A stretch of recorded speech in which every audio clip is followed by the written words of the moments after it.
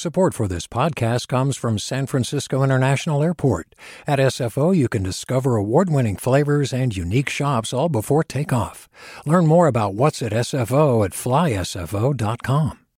Hey, it's Avery Trufelman, host of Articles of Interest, and I've got to say, I've been a fan of KQED ever since I was a little kid, and I would come out to San Francisco to visit my grandma. It was just what we'd always turn on every time we got in the car, every time we were making dinner and turning on the radio. It was always KQED. And then over the years, I've become a massive fan of KQED podcasts because this is local reporting at its best. These are answers to questions you've always wanted to know, interviews with exciting, unusual voices, necessary journalism, all told with love and care and artistry. And did you know that a majority of KQED's funding actually comes from members? It's just people like you and me supporting the programs they love, while also getting access to cool events, behind-the-scenes footage, and so much more. If you want to sign up and be a part of this amazing community, visit donate.kqed.org/podcasts to become a member today. That's podcasts with an S. Thank you for listening, and thank you for your support. From KQED.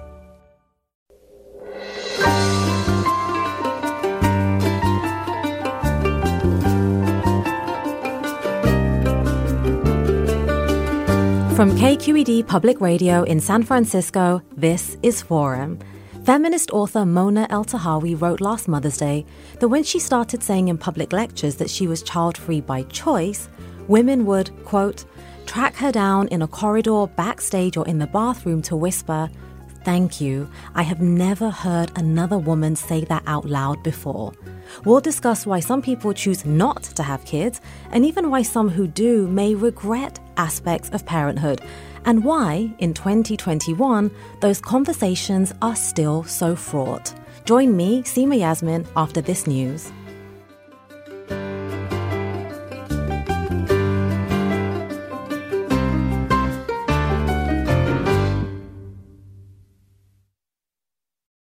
Welcome to Forum. I'm Seema Yasmin, a public health doctor and journalist, in for Mina Kim. A growing number of adults are choosing to not become parents, a lifestyle described as child-free. Yet many people, and especially women, say that they feel judged by their families, friends, and even their own doctors when they vocalize not wanting to have kids. By the same token, some parents say that to express regret, even for some aspects of parenthood, say for the age at which they had kids, for their partner choice, or for becoming a parent at all, is entirely taboo. As birth rates decline in the US and globally, we'll be talking about the societal taboos around parenthood, why these taboos are so pervasive, and how the conversation may be shifting. Joining us today are Mona El-Tahawy, a feminist author, commentator, and self-anointed disruptor of patriarchy. Mona's first book, Headscarves and Hymens, Why the Middle East Needs a Sexual Revolution, targeted patriarchy in the Middle East and North Africa. And her second book, The 7 Necessary Sins for Women and Girls, was aimed at readers worldwide. Mona El-Tahawy is also founder and editor-in-chief of the newsletter Feminist Giant. And also joining us is Jill Filipovich. Jill is a journalist, a lawyer, and author of The H-Spot, The Feminist Pursuit of Happiness. So welcome to Forum and welcome to our guests. Mona, I'd like to start with you. And I think for some people, especially women, and I'm thinking about my mother here too, there was no choice about having children, no bodily autonomy. It was an expectation, even something that was forced. So did you feel, Mona, that you had a choice? Well, Seema, first of all, thank you so much for having this conversation with us, because I think it's absolutely vital to take this taboo out into the world. And, when it comes to my family, let me tell you about my grandmothers, first of all, because my paternal grandmother had 8 children. My maternal grandmother had 11 children, but she was pregnant 14 times. Wow. And 14 times. And the eldest of my maternal grandmother's children is my mother, who has 3 children. And I'm the eldest of her children, and I am happily child-free. So it wasn't so much that, someone was on my back saying, have children. But I mean, this is the lineage from which I come, So, but interestingly enough, my own parents never pressured me to have children. Bless them for that. Never, ever. But I did get pressure from my extended family to get married and along with that, of course, to have children. So I would love that kind of choice to be available to everyone. But I speak about my own family, and I want to hear more stories from people who are from my own cultural and faith background, because so much of that stuff, I'm of Muslim descent. And, we have so many sayings of Prophet Muhammad that, that elevate mothers. We're told that paradise is under the feet of mothers. We're told by Prophet Muhammad in the hadiths that you should, someone asked him, who should I listen to and obey first? And he said, your mother, and then your father. So look at all the ways that motherhood is deified almost. So to reject that, even if there isn't direct pressure, is a massive, massive amount of stigma and taboo to fight. Absolutely, Mona. And you articulate that so well, that even when it wasn't your mum and dad saying have kids, there is pressure all around you. And you write so powerfully in your essay, Unmothering, you say, without actually saying I'm never going to have children, without thinking about children at all, I had already vowed to myself to not have children. And I believe that was at quite a young age, Mona. So can you describe to us how you came to that decision? Absolutely. Like I said, as I've made clear, I come from a massive extended family. Yes. I've lost count of how many cousins I have. So when we would get together for Eid, twice a year in the Islamic calendar, there would be kids everywhere.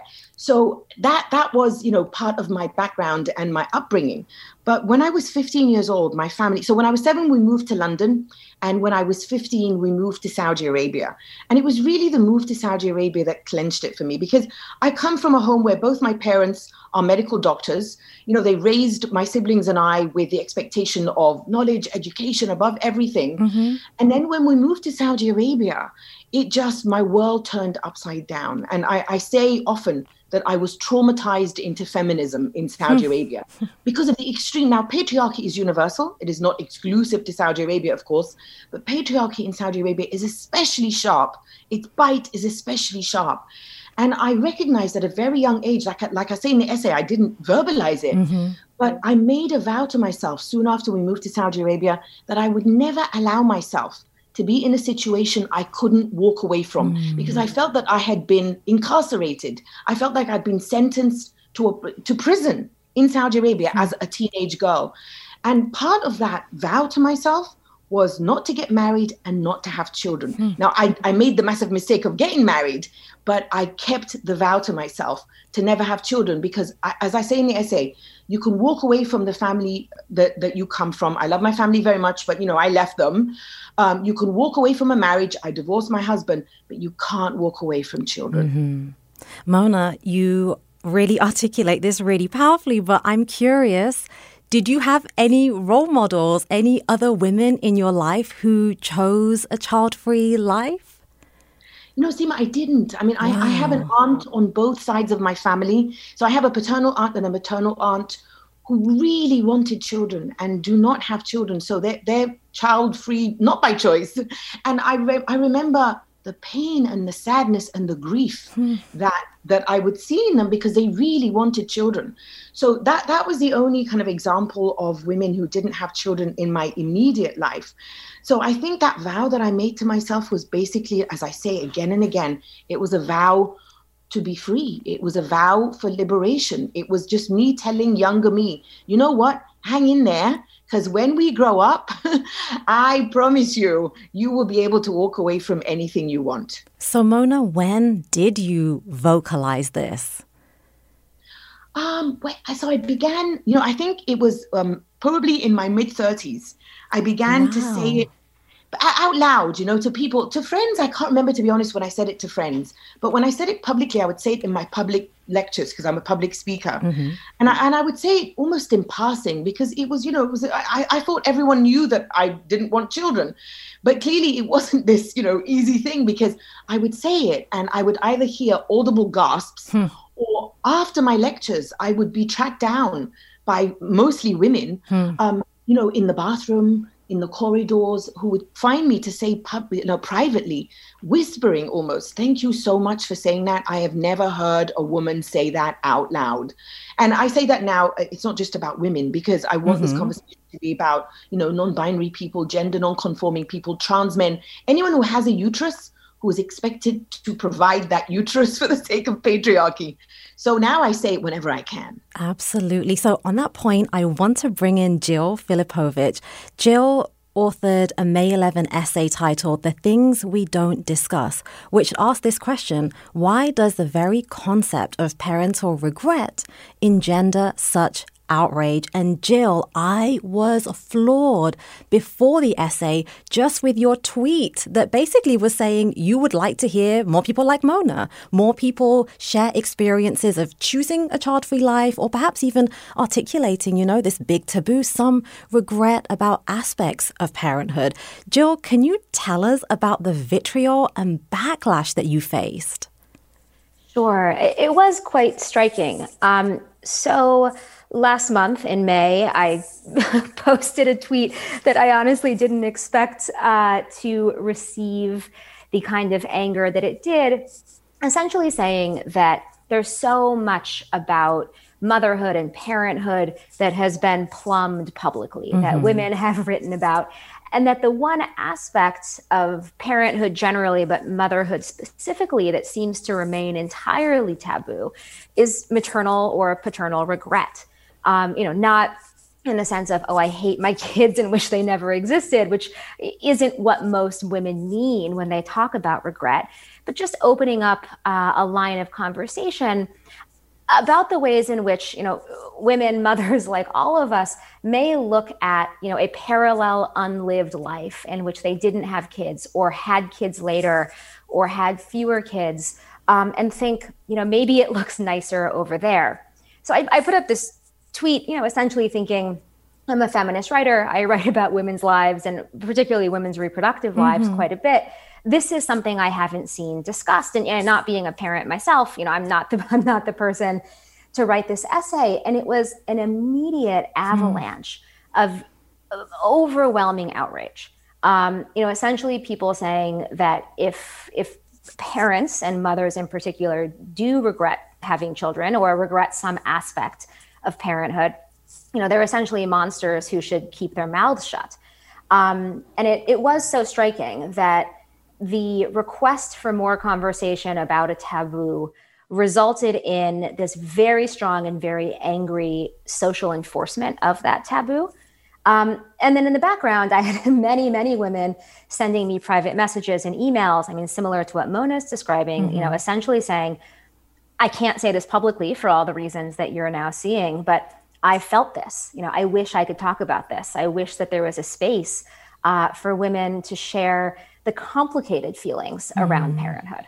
I was floored, Jill, by this bizarre and I think really disturbing conflation between someone who might say, I regret the age at which I had kids. I regret the particular family structure I've chosen. People conflating that with child abuse. Where do you think that comes from? Well, it was fascinating. There were, very prominent progressive journalists comparing the idea of maternal regret to, murdering your children, comparing women who would even talk about this, to someone like Andrea Yates, who is a famous American woman who drowned her children in the bathtub because she had a very serious mental illness. I do think a lot of it comes from our idea of what a mother should be. And there's no single thing a mother should be more than selfless.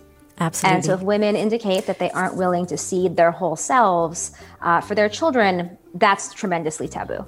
If you're listening, have you felt pressure to become a parent? Did you choose to not have kids? Give us a call at 866-733-6786 or get in touch on Twitter and Facebook or email your questions to forum@kqed.org. We'll be right back after a short break.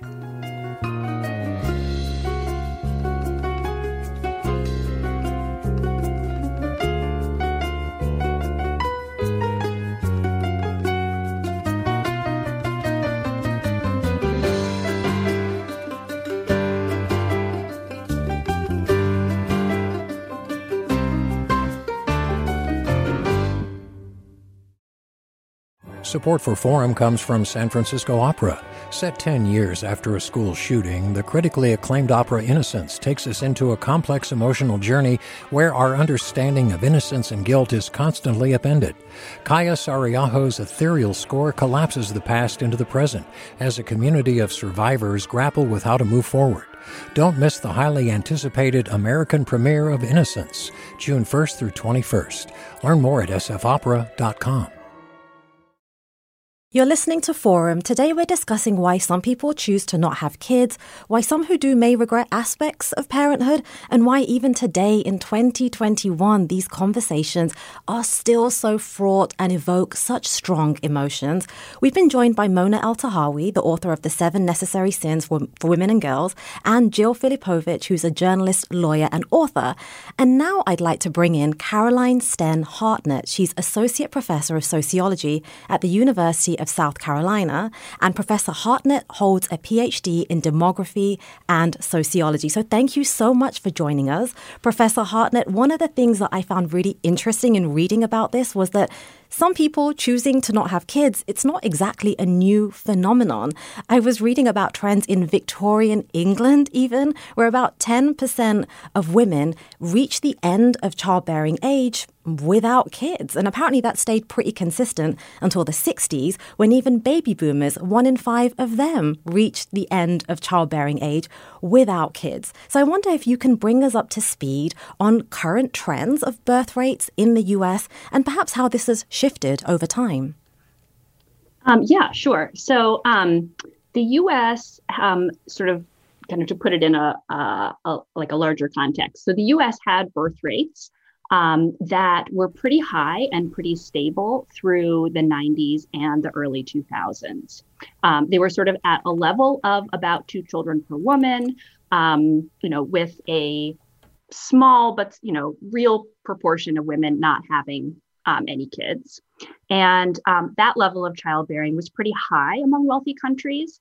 And then around the time of the recession, the birth rate in the US started to fall. And it's fallen pretty steadily since then. So it was about 2.1 children per woman in 2007. And now it's down to about 1.6 or a little bit above that in 2020. And if we look at the proportion of women who kind of end their childbearing years with no children, it's true that in European countries going back, at least several hundred years, and in the U.S. too, there has always been a decent proportion of women who haven't had kids at all, and mostly that was sort of women who didn't get married. It can feel pretty straightforward to think, okay, birth rates are declining. It's because people aren't having kids. But can you bring us up to speed on what the biggest drivers of that change are? Yeah. So I think it's a combination of a lot of different factors. On one hand, you have the costs associated with childbearing going up. So the cost of childcare, the cost of housing, the cost of college. And then simultaneously, you have the ability of young people to bear those costs going down, right? You have student debt that makes it harder for people to bear those costs. Young adults hold a lower percentage of the country's wealth compared to previous generations of young adults. So both, rising costs and less ability to bear those costs.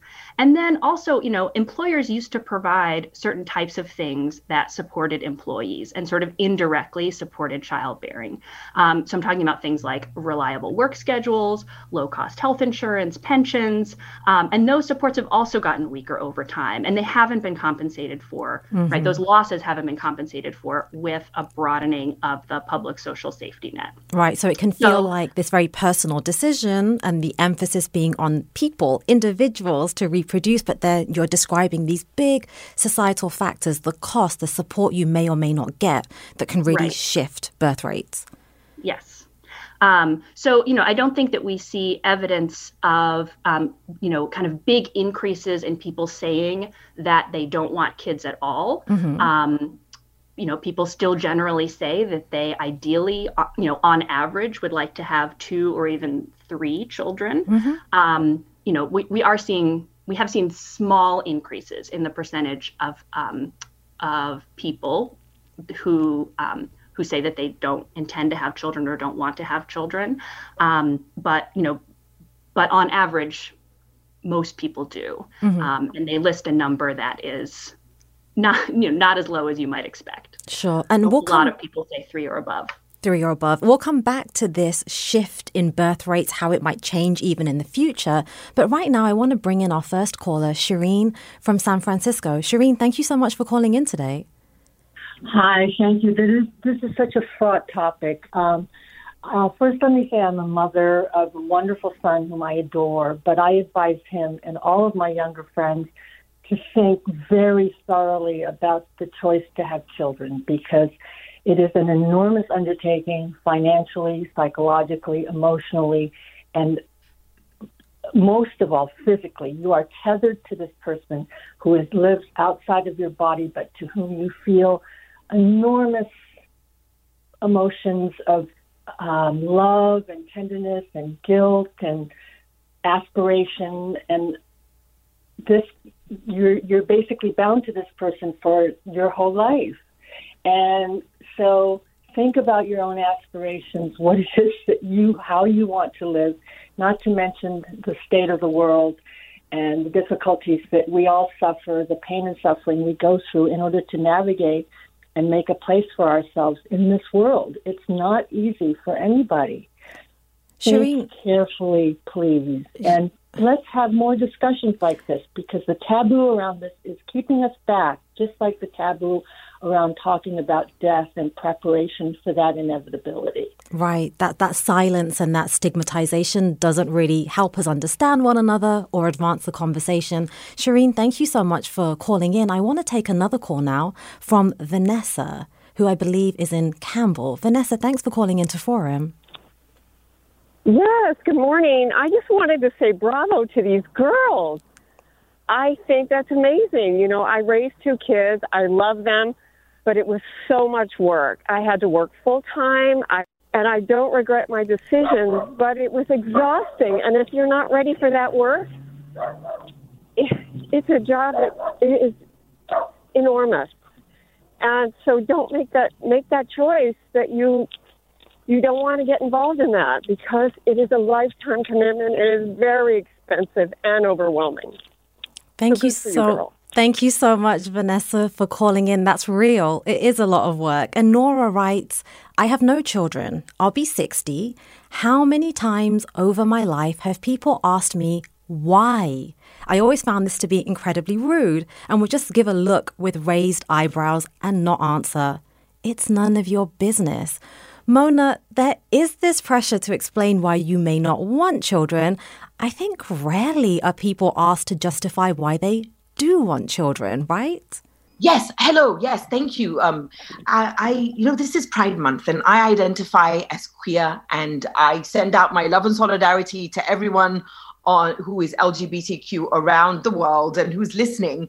And this is kind of like the frustration that someone who is heterosexual, when someone straight asks someone who's queer, how did you know you're queer? And it's more in more recent times, do we start saying things, do we start asking them, well, how did you know you were straight, Because the assumption is always in one direction, that the power goes in one direction and never in the other.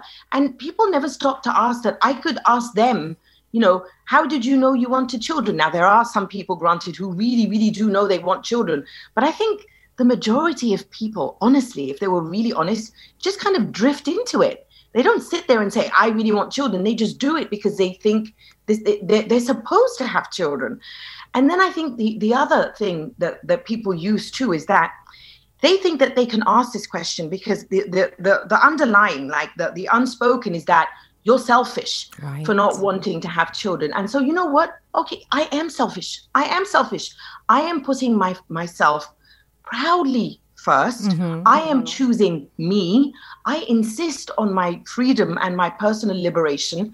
And if that makes me selfish, I'm selfish. Mona, you've gone from one taboo to another, Mona. It's very stigmatizing for a woman to say that she's selfish, right? And I believe you've heard a lot from people who say, you know what, you're going to regret it, Mona, when you're older and when it's too late. What have you said to them in response? Or, I'm 53, I'll be 54 this summer. I'm perimenopausal and going up and down that roller coaster and everything it means. But I tell you, one of the best things that it means that my menstruation is ending and no more scares about pregnancy. And I wrote in my essay, I was very clear. I said, look, people will tell you, you're going to regret it. You're going to regret it. And I'm here to tell you I'm on the other side and I do not regret it. And we really need to say that. We need to just outright say, just like I said, I am selfish. If choosing me makes me selfish, I'm selfish. We also need to say, I do not regret it very clearly. Powerful. We have so many calls coming in. Let's go to Marsha, who's calling from Redwood City. Hello, Marsha. Hello. I just thought I'd share a couple aspects of my experience. I'm originally from the Midwest, and it's a clear social expectation and norm in the Midwest to have children by your early 20s. And if you don't, you are looked at, you're put into a subgroup with negative connotations. And so that was clear. And I am married, and I was married for over 15 years before we had a child, which was actually a surprise. So it's been medically anyway, it was a miracle. But in those 15 years, we as a family unit were often not actually acknowledged to be a family because we didn't have children. By peers, by companies that we worked for, by employers, I should say, and it was repeatedly demonstrated how family units with children were treated differently. So. Very interesting. It is interesting. Marsha, thank you so much for calling in with your experience about being treated like you weren't a family because you didn't have children. You're listening to Forum. We're talking about why some people choose to not have kids, why some who do may regret aspects of parenthood, and why even now these conversations evoke such strong emotions. Peggy is on the line from Sacramento, and she and her partner took a very interesting, I think pretty unique approach to deciding whether they should or shouldn't have children. Peggy, tell us what you and your husband did. Well, my husband and I married when we were 35, and we didn't know if we wanted kids. So over the period of we loved to travel and we loved our jobs. So over a period of 2 years, we interviewed 100 couples at parties in different locations, and the husbands and wives separately. We asked 3 questions. Why did you have kids? They said, it's the purpose of marriage. We were pregnant. We didn't have a choice. Somebody to take care of you when you're older, somebody to carry on the family name. Only 2 couples had kids because they wanted kids, loved kids, couldn't imagine life without them. Second question was, what do you like best about it? 98 couples said family vacations. The 2 couples said every minute. We love every day. We love everything. We love them all the time. And then, would you do it again? And 98 couples said, we love our kids. We can't imagine life without them. It would be a hole in our hearts, but we probably would not do it again if we knew what we knew now. Only 2 couples said they would die without their kids. So we thought, well, we're not missing much. Our friends, until we got to be about 55, were generally single.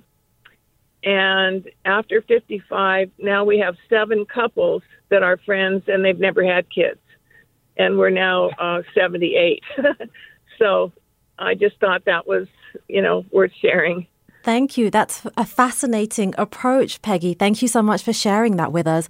Jill, in your essay, you talk about the ways in which people like Peggy approach these decisions about becoming parents or not. Have you heard of anyone taking as methodical an approach as Peggy and her husband? I have not. That's an incredible way to address this issue.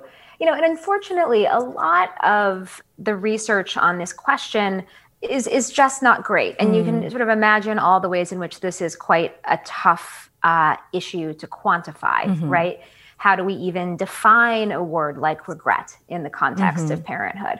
Does it mean I wish this wasn't my life and I don't love my kids? Or does it mean, I would have done some aspects of this differently? So it is very difficult to not have any kind of any great data on how people actually feel about these issues. There's a famous, and I think somewhat now kind of debunked story about Ann Landers, who wrote in one of her advice columns, about this issue of regretting parenthood, and essentially asked her readers, to write in and, let me know. Should have conducted an informal poll. And from that informal poll, you suggested that a huge number of women regretted becoming mothers. There are now some questions as to how scientifically sound that was. But this is it's certainly not a new issue. I think what is new is that women like Mona are opening up more space for other women and men, and people across the whole gender spectrum to decide not to have children at all and to own that decision. But what I think we're still not seeing quite enough of is diving into the gray areas, to the ambiguity, to the complicated emotions, to that huge space between I'm 100% sure and confident I don't want children and I feel amazing about that decision, and I'm sort of the perfect mother and I love my children and I would die for them. I think most people's experiences fall somewhere in that huge middle gap that remains, I think overwhelmingly unexplored. It's not so binary, right? Well, this conversation is certainly jamming our phone lines because so many people are calling in wanting to share their experiences. So let's go to Erica in Oakland. Thank you for calling into Forum, Erica. Hi. I wanted to talk about Mona's comment that people express that they feel it's selfish not to have children. My feeling has always been exactly the opposite. I felt it was selfish of me to want to have children, especially in light of how much human biomass we already have on the planet that is, essentially destroying it. And for that reason, and also because I simply couldn't afford it when I was of childbearing age, I didn't have kids before I hit 42, which is really the end of natural fertility. Now that I can afford it, I find that I regret that I didn't. And I'm now looking to the IVF. And what I find interesting is the only people who are willing to talk to me about the fact that they think that could be a big mistake are older feminist friends in their 70s who say that they regret having kids, that life would have been a lot more fun without them, for a whole bunch of reasons. And they're the only ones who sort of discourage me from doing it. And also one other friend who says, "Why would you do this? You have everything." So I don't feel incomplete if I don't, but I am looking for a donor and so forth. Thank you. Thanks for sharing that, Erica. I want to ask you, Professor Hartnett, because Erica talks about this concern about overpopulation, biomass increasing in the world. Is that a reason you're hearing about the declining birth rate? More and more people concerned, for example, about things like climate anxiety and overpopulation? So this is something that has gotten a lot of attention in the media, but there doesn't seem to be a lot of evidence for it, at least not currently. That could always change in the future. It sounded like we needed to take a break. Should I stop? We can come back to this. You're listening to Forum. We're talking about why some people choose to not have kids, why some who do may regret aspects of parenthood, and why. We'll be right back into the conversation after a short break.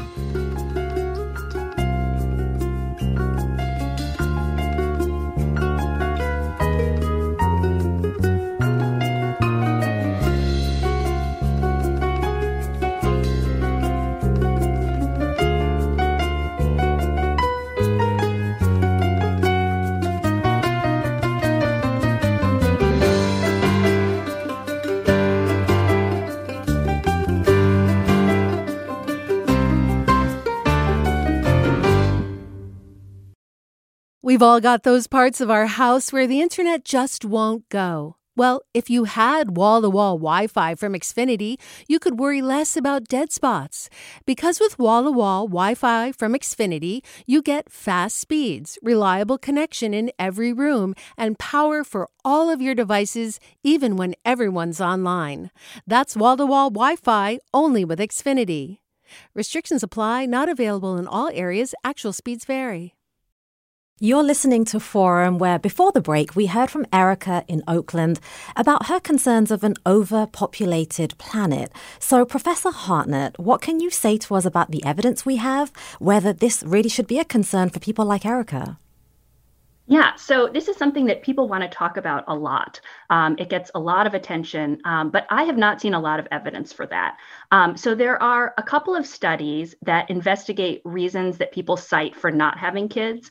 And climate change is something that people mention sometimes, but much less often than other reasons, right? So it's usually more concrete things like they can't afford childcare, they can't afford a house, they haven't found a partner, or, they're just not interested.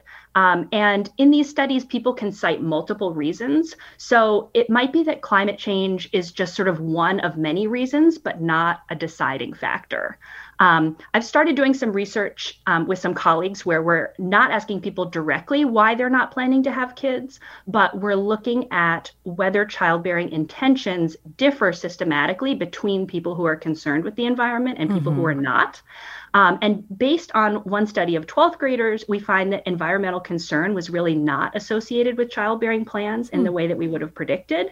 And in another study that looks at adults of all ages, we find that people with greater environmental concern report a smaller, ideal family size, a kind of vague idea of ideal family size compared with people with less environmental concern. But ideal family size has gone up over time for both groups. So even people who are worried about the environment are increasingly likely to say that the ideal U.S. family has at least 3 kids.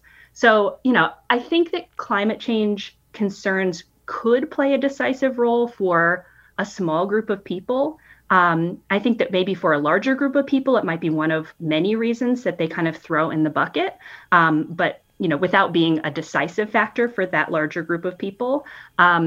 It's something that's gotten so much hype in the media and people always want to talk about it. But, my intuition is that it's probably not warranted. Well, Mona, you're writing a book on this very topic. So I'm curious what reasons you hear cited most often as to why people are choosing to live a child-free life. And does overpopulation or climate anxiety come up at all? I rarely mention climate concern or overpopulation. And I'm focusing, I also have to say that most of the people I'm speaking to are not white cisgender women, because I find that most of the books and essays that I've read about child-free by choice or being child-free by choice are usually written by or for or center white cisgender women. So I'm speaking to women of South Asian descent. I'm speaking to women of Arab descent. I'm speaking to women, for example, from China, where, I mentioned in my essay that a group of feminists were kicked off a very popular social media site because they were repeating a motto by what is described as a militant South Korean feminist collective who have vowed not to have heterosexual sex, who have vowed not to have children, and doing it because they want to stand up to patriarchy, misogyny, homophobia, all kinds of pressures that are brought to bear on people who have uteruses or people who are expected to have children. And very few of those people bring in climate concerns, to be honest. Okay, I want to share a comment from a listener who writes in. When I was 26, I tried to have my tubes tied. No doctor would do it. I terminated 2 pregnancies in my 20s and 30s. When I was 38, engaged, employed, and stable, I became pregnant, and we decided to become parents. I now have 2 sons whom I love very much, but we are older parents, which is exhausting. I would have been perfectly happy without children. My children are a source of joy and pain and growth, but not without costs to my physical and mental health. I look forward to being an empty nester all the time. Jill, this reminds me so much about what you shared in the last 40 minutes and also what you write about in your essay, that it's not clear-cut and super binary, and yet it's really difficult and taboo often for people to even share some of those nuances about what they do and don't regret. Right, exactly. I think we want to put the concept of parental regret into a very narrow frame. I wish this wasn't my life. And I don't think that's typically how women actually do process this regret. In my essay, I pull from a piece by Cheryl Strayed in The Rumpus, where she brings up this idea of the ghost life that all of us, especially when it comes to these big decisions, of which childbearing, as Mona says, is kind of the only one that is undoable. Yeah. Many of us, we do have these kind of parallel imagined other lives. There's the me who had children, or there's the me who didn't. There's the me who, married someone else, lived in a different country, took a different path. And that, to me, is sort of the most resonant way of thinking about this question of regret. Not just do I love or not love my life, but when I imagine the parallel life that encompasses all the choices I didn't make, the path that when I came to a crossroad I didn't walk. If I look over at that ghost ship, does it feel better to be on the ship that I'm sailing on, or do I wish that I was taking, the other trip? And I think there are a lot of mothers, a lot of fathers as well, who do look at that, the ghost ship of their lives and think, maybe this would have been better if I had boarded that other boat. Right. And that, I think, is, it doesn't speak to not loving your children. It doesn't suggest that those parents are any less dedicated to the kids that they did have. But I do think it complicates our very simplistic narratives around parenthood and motherhood particularly. Absolutely. And on this topic of parental regret, we did have a listener call in and leave us a voicemail. So let's take a listen to her perspective on parental regret. My parents always especially my mom, put pressure on me to have kids. And for the past almost 5 years now, I have no life. Everything is around my child. I've had a lot of people tell me, well, you wanted to have kids, so you should be happy about it, that you have a son.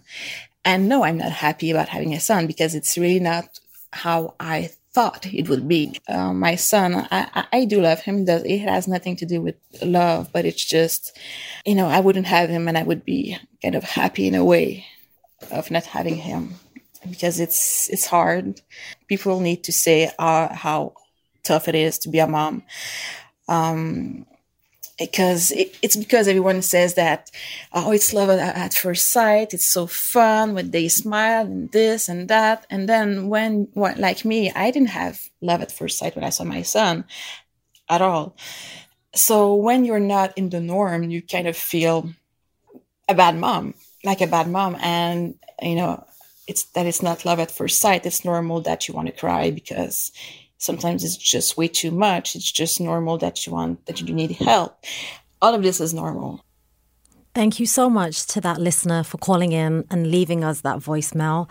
Jill, I'm curious to get your response and also your thoughts on how we normalize and make okay these kinds of challenging conversations. Yeah, that's a heartbreaking voicemail to listen to. Yeah. And what it really brings up for me is the fact that these conversations are inherently political, right? I don't want to talk about parental regret, just because, although I do certainly find it interesting. I think it's important to talk about because when you hear women and men, but mostly women, I think, articulate what it is about parenthood that they regret, most of it centers around these external conditions of parenthood that we create, whether that's legally or culturally, right? So a lot of it centers around these tremendous outsized expectations of constant and total maternal devotion that doesn't leave women a lot of room for their own individual identities, interests, and lives. a lot of it centers around the fact that here in the US, we give mothers virtually no support. We expect mothers to be full-time workers and also full-time parents, while we ratchet up expectations for workers and parents at the same time. So a lot of what I hear when I hear women talking about what they regret, why they maybe wouldn't have had kids or would have had them later or would have had them under different circumstances. When I hear those conversations, I don't just hear an unexplored bit of women's lives, although that's important. What I also hear is a call for change, and a look at, well, how could these conditions be shifted so that many women can experience parenthood as something that is voluntarily and non-coercively entered into if they want it.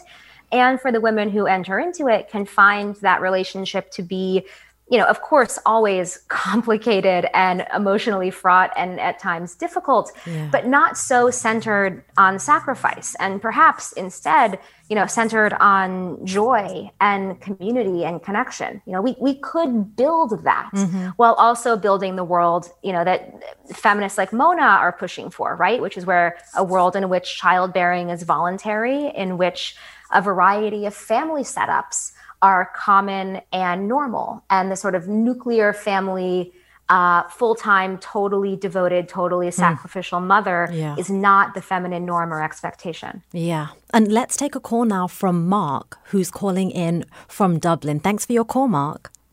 Hi. Well, I'm 60 years old, single, as is my brother. We both grew up in a very loving Jewish family. My mother was a Holocaust survivor. My father was a child of the Depression. Life was difficult for both of them. And we had, again, wonderful, full, loving lives. Neither of us have any children. And I've thought about why this is the case. And for us, I think growing up was more of a job. There were certain expectations that our parents had for us, and we were always expected to kind of fall in line with those expectations. Professional ones, I think, perhaps being the most important. But we were going to go to high school, college, medical school, and I'm sure my parents wanted children, but unfortunately, neither of us were able to provide for them. Thank you so much for your call, Mark. You're listening to Forum. I'm Seema Yasmin in for Mina Kim. I'd like to take a call now from Danielle, who's a single parent. Danielle, thanks for calling into Forum. Hi, my name is Daniela. Oh, I'm sorry, Daniela. No, thank you so much for facilitating this dynamic conversation. It's never really talked about these things that, I have a women's studies degree, I'm a feminist, and I'm unmarried, but I do have a son, and he's autism. So I wanted to say that actually there is a place where people do vent about regretting their parenthood, and unfortunately it's the autism sites that I find that a lot of people talk. It seems like there's a space for that talk, but it's also a little selfish sometimes because it's really it's my son's disability, it's not my disability, and it's also, I think it's his. I don't want to expose that. I never speak on those sites for that sort of reason, but it seems like that's allowed for some reason or another. But I also want to say with Mona, it's very true that something about having trauma has to do with being able to make that decision. Because when I was a child, I saw a lot of domestic violence. My dad would say to my mom that she could never leave him. She had no money. And I knew right away I would never be in that situation. I didn't want marriage. I didn't want children. And I had made that decision. And I ended up getting pregnant by my son's father passed away, since when he was a baby. But he stepped on my birth control pills. Oh my gosh, I'm so sorry. He did it so I would get pregnant. Yeah, it's okay. I love my son very much, and it's really, it's an interesting journey with my son, but it's nothing I would have chosen. And he's the greatest boy I could have ever dreamed of having. He's awesome, smart, nice, kind.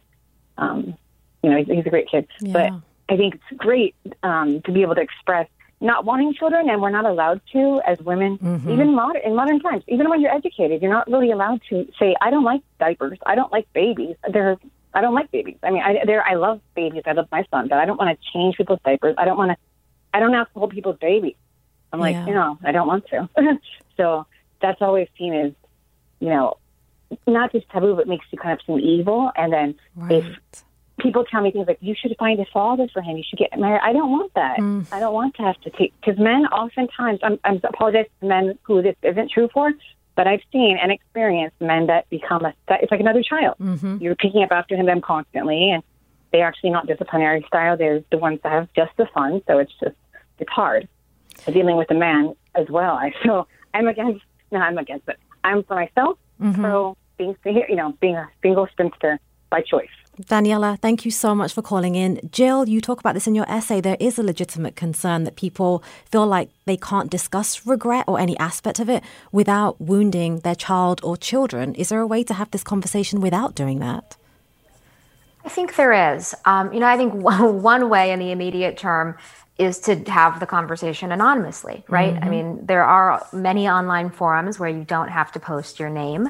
There's the ability to write essays and engage in these conversations, across cities and borders and cultures, and keep yourself anonymous so that, your child doesn't have to read your more complicated feelings that perhaps, would be quite difficult, I think, for a kid to hear. I also think there is a way to talk about this topic that, even if a child did get a hold of something that was written or heard what was said, or it was discussed directly with them, could comprehend, which is not, that I regret you, but that, I may have made different decisions had the circumstances been different. I mean, I've had this conversation with my own mother, who adores my sister and I, very much is a woman who hinges much of her identity on being a mother. Really wants me to have kids quite badly, because, it is the best, she would say it was the best decision she ever made in her life. It's also a decision she only made because her doctor told her she was pushing 30 and needed to pull the trigger. Wow. So if that hadn't happened, I wouldn't exist, right? I know that. And I also know that I was very wanted and very loved. So I do think that, even children, and certainly adult children, can handle these conversations if they're dealt with, with that kind of nuance and care and love. Right. And I started this show by talking about my own mother's experience of becoming pregnant as a teenager when she didn't want to. Mona, let me ask you this, because my mum made liberating choices that mean that I can choose to not have children. Do you think it's fair, okay, too optimistic for me to feel hopeful about a future where that really is the experience of many girls and women? No, I'm a tenacious optimist that I really, really want us to create that future. And I think this is why this conversation is so essential, where we're talking about being child-free by choice, where we're talking, like Jill's talking about, regret and making space for it, and saying it's not that I regret you, it's that, I wanted a choice. And I think that is how we bring about change, by making space for us all, by seeing us all, by saying that we deserve to be free in the way that we want to be free. And I hope that my being so, for lack of a better term, I embrace being strident. By being strident, I help others to be strident. Thank you so much for that, for all of the calls and comments we've got. We've been talking about the choice not to have kids with Mona El-Tahawy, the author of The 7 Necessary Sins for Women and Girls, and also the author of Headscarves and Hymens, Why the Middle East Needs a Sexual Revolution. Mona's also founder and editor-in-chief of the newsletter Feminist Giant. We were also joined by Jill Filipovich, a journalist, lawyer, and author of The H-Spot, The Feminist Pursuit of Happiness. And thanks also to Professor Caroline Sten Hartnett, Associate Professor at the University of South Carolina. You've been listening to Forum. I'm Seema Yasmin, in for Mina Kim, who will be back with you on Monday. Thank you so much.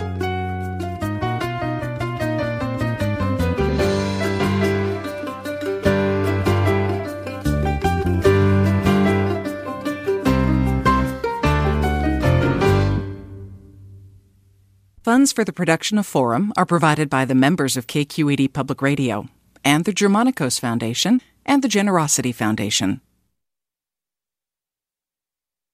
Support for Forum comes from San Francisco Opera. Set 10 years after a school shooting, the critically acclaimed opera Innocence takes us into a complex emotional journey where our understanding of innocence and guilt is constantly upended. Kaya Sariaho's ethereal score collapses the past into the present as a community of survivors grapple with how to move forward. Don't miss the highly anticipated American premiere of Innocence, June 1st through 21st. Learn more at sfopera.com. We've all got those parts of our house where the internet just won't go. Well, if you had wall-to-wall Wi-Fi from Xfinity, you could worry less about dead spots. Because with wall-to-wall Wi-Fi from Xfinity, you get fast speeds, reliable connection in every room, and power for all of your devices, even when everyone's online. That's wall-to-wall Wi-Fi only with Xfinity. Restrictions apply, not available in all areas. Actual speeds vary. All over the country, we need to improve reading in Wisconsin. Schools are changing the way they teach reading. I'm calling for a renewed focus on literacy. We have gotten this wrong in New York and all across the nation. And it's happening because of a podcast. I think your podcast has changed my life. And I'm going to share this podcast with everyone I meet. Sold a Story investigates how teaching kids to read went wrong. New episodes of Sold a Story are available now.